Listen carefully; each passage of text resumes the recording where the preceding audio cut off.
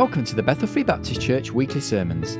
This is the evening service of Sunday the 19th of October 2014. This is the Young Adult and Youth Sunday, and the Bible reading is taken from Colossians chapter 1 verses 15 to 22. Here's Brother Gareth Green.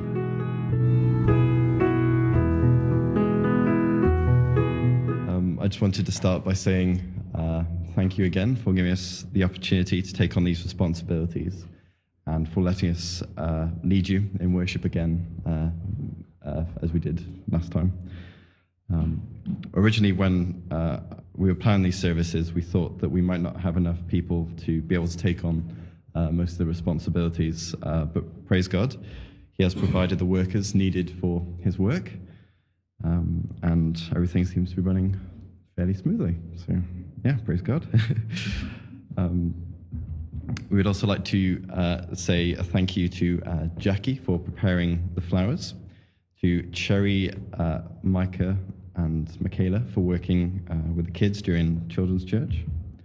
We also like to thank Malcolm for stepping in to do the mission support, and also for Shelley for playing the piano and working with the kids during creche. So yeah, thank you for helping us, and yeah, thank you. So this evening's sermon is fairly straightforward. We're going to be looking together into the book of Colossians, as we just read. It's a passage of scripture that I'm sure is familiar to many of you. I believe that tonight God wants us to meditate on a passage of scripture that we find on a passage of scripture that has a detailed description of who Jesus is. We've already read it once, but why not read it again? I invite you to stand with me to read Colossians chapter 1, verse 15 to 22. The Bible says, Paul writes in the Holy Spirit, inspired by the Holy Spirit, who is the image of the invisible God, talking about Jesus, the firstborn of every creature. For by him were all things created that are in heaven and that are in earth, visible and invisible, whether they be thrones or dominions or principalities or powers. All things were created by him and for him. And he is before all things, and by him all things consist. And he is the head of the body, the church, who is the beginning, the firstborn from the dead, that in all things he might have the preeminence. For it pleased the Father that in him should all fullness dwell, and having made peace through the blood of his cross, by him to reconcile all things unto himself. By him, I say, whether they be things in heaven, things in earth, or things in heaven. And you, that were sometimes alienated, and enemies in your mind by wicked works, yet now hath he reconciled, in the body of his flesh, through death, to present you holy and unblameable and unreprovable in his sight. Please be seated. Heavenly Father, we thank you for your word. We thank you for this book in the Bible. We thank you, Lord, for who you are and what you've done. And Lord, we pray that tonight you would use me to speak to each of our hearts, that Jesus would be greater known in more detail and loved more deeply, Lord. In Jesus' name, amen. So let's start by looking at the background of this book. So as we know, Colossians was written by Paul to a church at Colossae. And we find later in the book that Paul also asked them to give this epistle to a church in Lacedonia. That's chapter 4, verse 16. It seems that Colossians was written to contradict a local heresy, which some scholars believe to be a mix of paganism, Judaism, and Christianity. One of the main themes of this heresy is that of Gnosticism, the idea that matter is evil. And because they didn't like creation, they didn't like matter, they thought that matter was evil, they refused to believe that God could have created it, thereby denying the divine creation of the universe. The heresy did not deny Christ, but it did dethrone him. And so throughout the book, we see Paul stressing that Jesus is divine, creator, and Saviour. So, Paul's purpose in writing this letter can be seen in verse 9 and 10 of chapter 1. For this cause we also, since the day we heard it, do not cease to pray for you, and to desire that ye might be filled with the knowledge of his will, in all wisdom and spiritual understanding, that ye might walk worthy of the Lord, unto all pleasing, being fruitful in every good work, and increasing in the knowledge of God. So Paul says in verse 9 that his desire is that these Christians be filled with the knowledge of God's will, wisdom, and also spiritual understanding, so that, as he says in verse 10, they might walk worthy of the Lord, worthy of the name Christian, so that we are pleasing to God, and so that we can bear fruit, that we might increase in the knowledge of God. And that is the purpose of this sermon, that we might learn more about and become more like our Saviour, our Lord, and our King, Jesus Christ.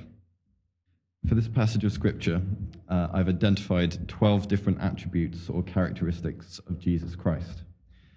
To help you digest this picture, I've split these attributes up into 3 different groups, which fortunately fit perfectly into the 3 points of this evening's sermon.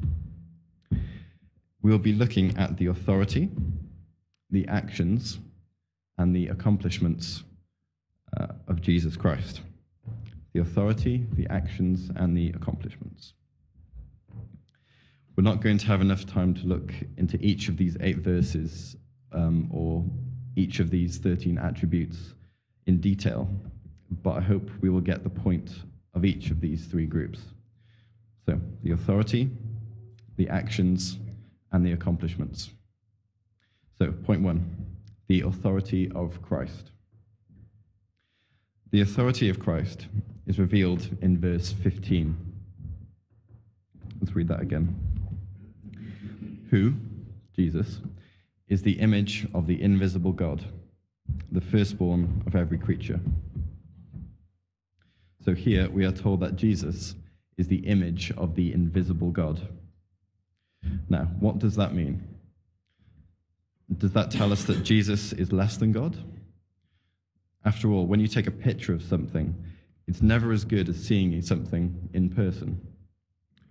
If we follow this train of thought, then we might end up concluding that if Jesus is just an image of God, then that might mean that he is not God.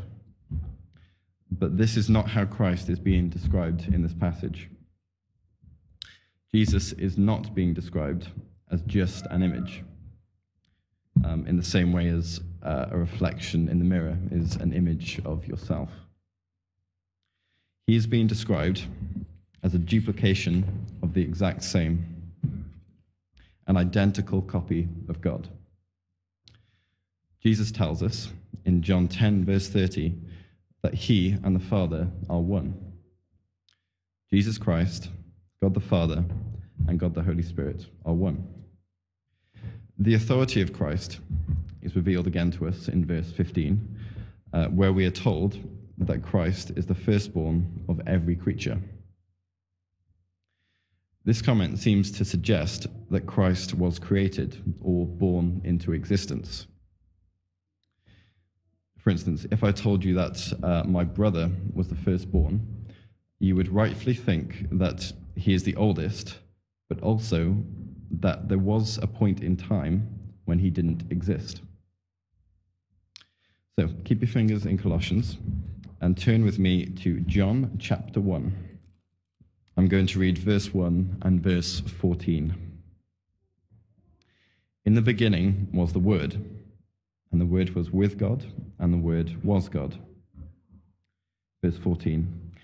And the Word was made flesh and dwelt among us, and we beheld his glory, the glory as of the only begotten of the Father, full of grace and truth.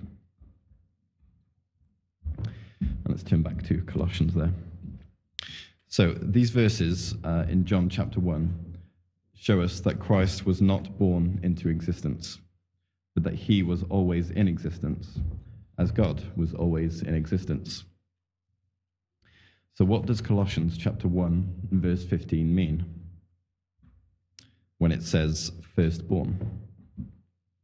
Well, the term firstborn, which in the Greek is pronounced prototokos. Yeah, that's right. We haven't done Greek in Bible college yet, so you have to forgive me. Prototokos. So this term doesn't mean born. It means first in rank. This fact is evident in the context of our passage in Colossians. Firstborn was a positional term that was used widely in the Bible to refer to a person's inheritance. So usually the firstborn would get the most inheritance. So for example, the firstborn was not always the first to be born. Let's look at the sons of Abraham. Ishmael, son of Abraham, was the first to be born chronologically, in that he was born before Isaac. However, Isaac, who was the second born chronologically, was the firstborn in God's eyes, as we see in Genesis 21, verse 3. So when Christ is referred to as the firstborn of every creature in verse 15, it means that he has authority above everything created. Heaven and earth, me and you. The authority of Christ is also revealed to us in verse 16. Let's read that again. For by him were all things created that are in heaven and that are in earth, visible and invisible, whether they be thrones or dominions or principalities or powers. All things were created by him and for him. Verse 16 does a perfect job of summing up everything that has ever been existed, or that has ever existed, except for God himself. We see that absolutely everything was created by Jesus, and therefore Jesus must have existed. Jesus must have existed before all things, and therefore have authority over all things. This truth is also reinforced by verse 17. And we'll go into verse 17 later. Because of the lack of time, I'm not going to be able to go through the other points here that talk about Christ's authority. So I'm just going to mention them very briefly and just point them out to you. Verse 18, Christ is in authority over the church. He is the head of the church. Christ is preeminent, meaning superior or above all others. And also verse 19, all fullness dwells in Christ. What does that mean? Well, if we look at Colossians chapter 2, verse 9, we see that the fullness of God dwells in Christ. Christ has the same authority of God the Father and God the Holy Spirit. So let's go on to point 2, the actions of Christ. The actions of Christ are shown to us in verse 16. For by him were all things created that are in heaven and that are in earth, visible and invisible, whether they be thrones or dominions or principalities or powers. All things were created by him and for him.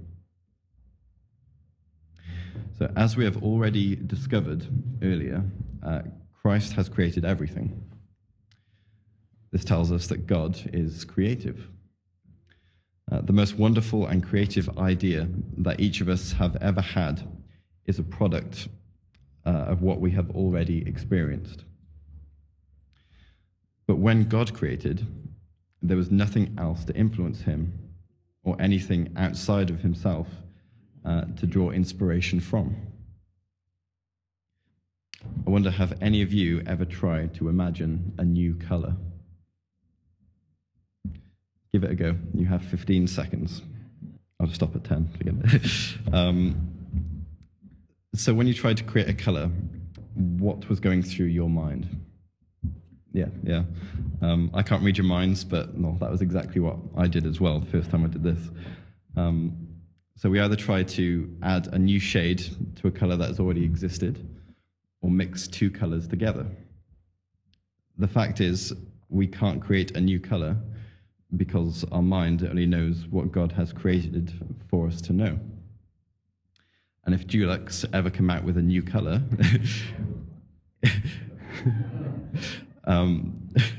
it's just a color that has already been invented in a visual spectrum of light. God created every beautiful thing we see without the input of anything else. So the actions of Christ are also shown to us in verse 17. Verse 17 says, "And he is before all things, and by him all things consist." Verse 17 tells us that all things, visible and invisible, consist because of Christ. The word translated consist in verse 17 is sunistano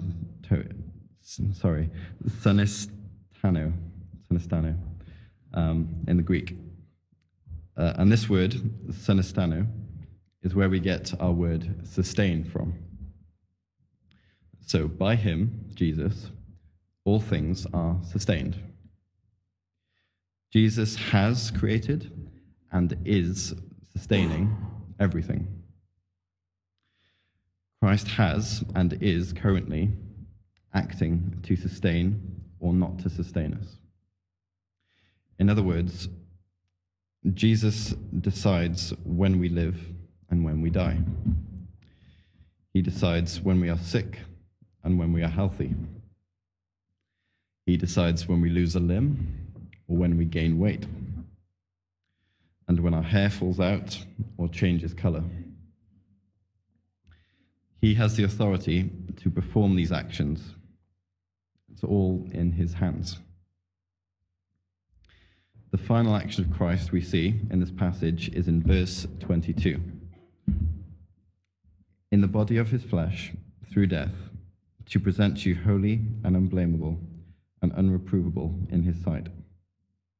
That should be verse 20, So the final action of Christ that we see in this passage is in verse 20. And having made peace through the blood of his cross, by him to reconcile all things unto himself. By him, I say, whether they be things in earth or things in heaven. So, this tells us that Christ died in his fleshly body. Because this is so closely linked to Christ's accomplishments, we will simply move on to our final point. So far, we have seen Christ's authority and Christ's actions. Now, finally, we will discuss Christ's accomplishments. So, point 3. The accomplishments of Christ are revealed to us in verse 20, as we have just read.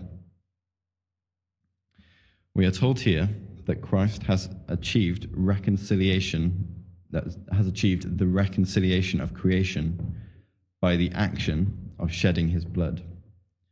So reconciliation came through the shedding of his blood. In order for something to need reconciling with something else, there must already be a division between the two. That division was, of course, sin. There is no one righteous. Everyone has sinned and come short of the glory of God. God's word tells us that the only proper payment we should receive for our sins is death. And so, with this problem in mind, we can see the need for Christ's intervention. Fortunately, Christ chose to intervene. Not because of our love for God or because of our good behavior, but purely because of his love for us. God loved you so much that he gave his only begotten Son, so that whoever puts their faith and trust in him will not experience the eternal wrath of God, but will have eternal life in the presence of God. The accomplishments of Christ are revealed to us in verse 21. And you, that was sometimes alienated and enemies in your mind by wicked works, yet now hath he reconciled. Through Christ's blood, Christ achieved peace with his enemies. We are the enemies of God being talked about here, or we were the enemies of God. Romans 5, chapter 10 tells us, when we were enemies, we were reconciled to God by the death of his Son. The only way that we could be reconciled to God is through our sins being forgiven. And the only way that could happen is by someone taking the punishment for our sins.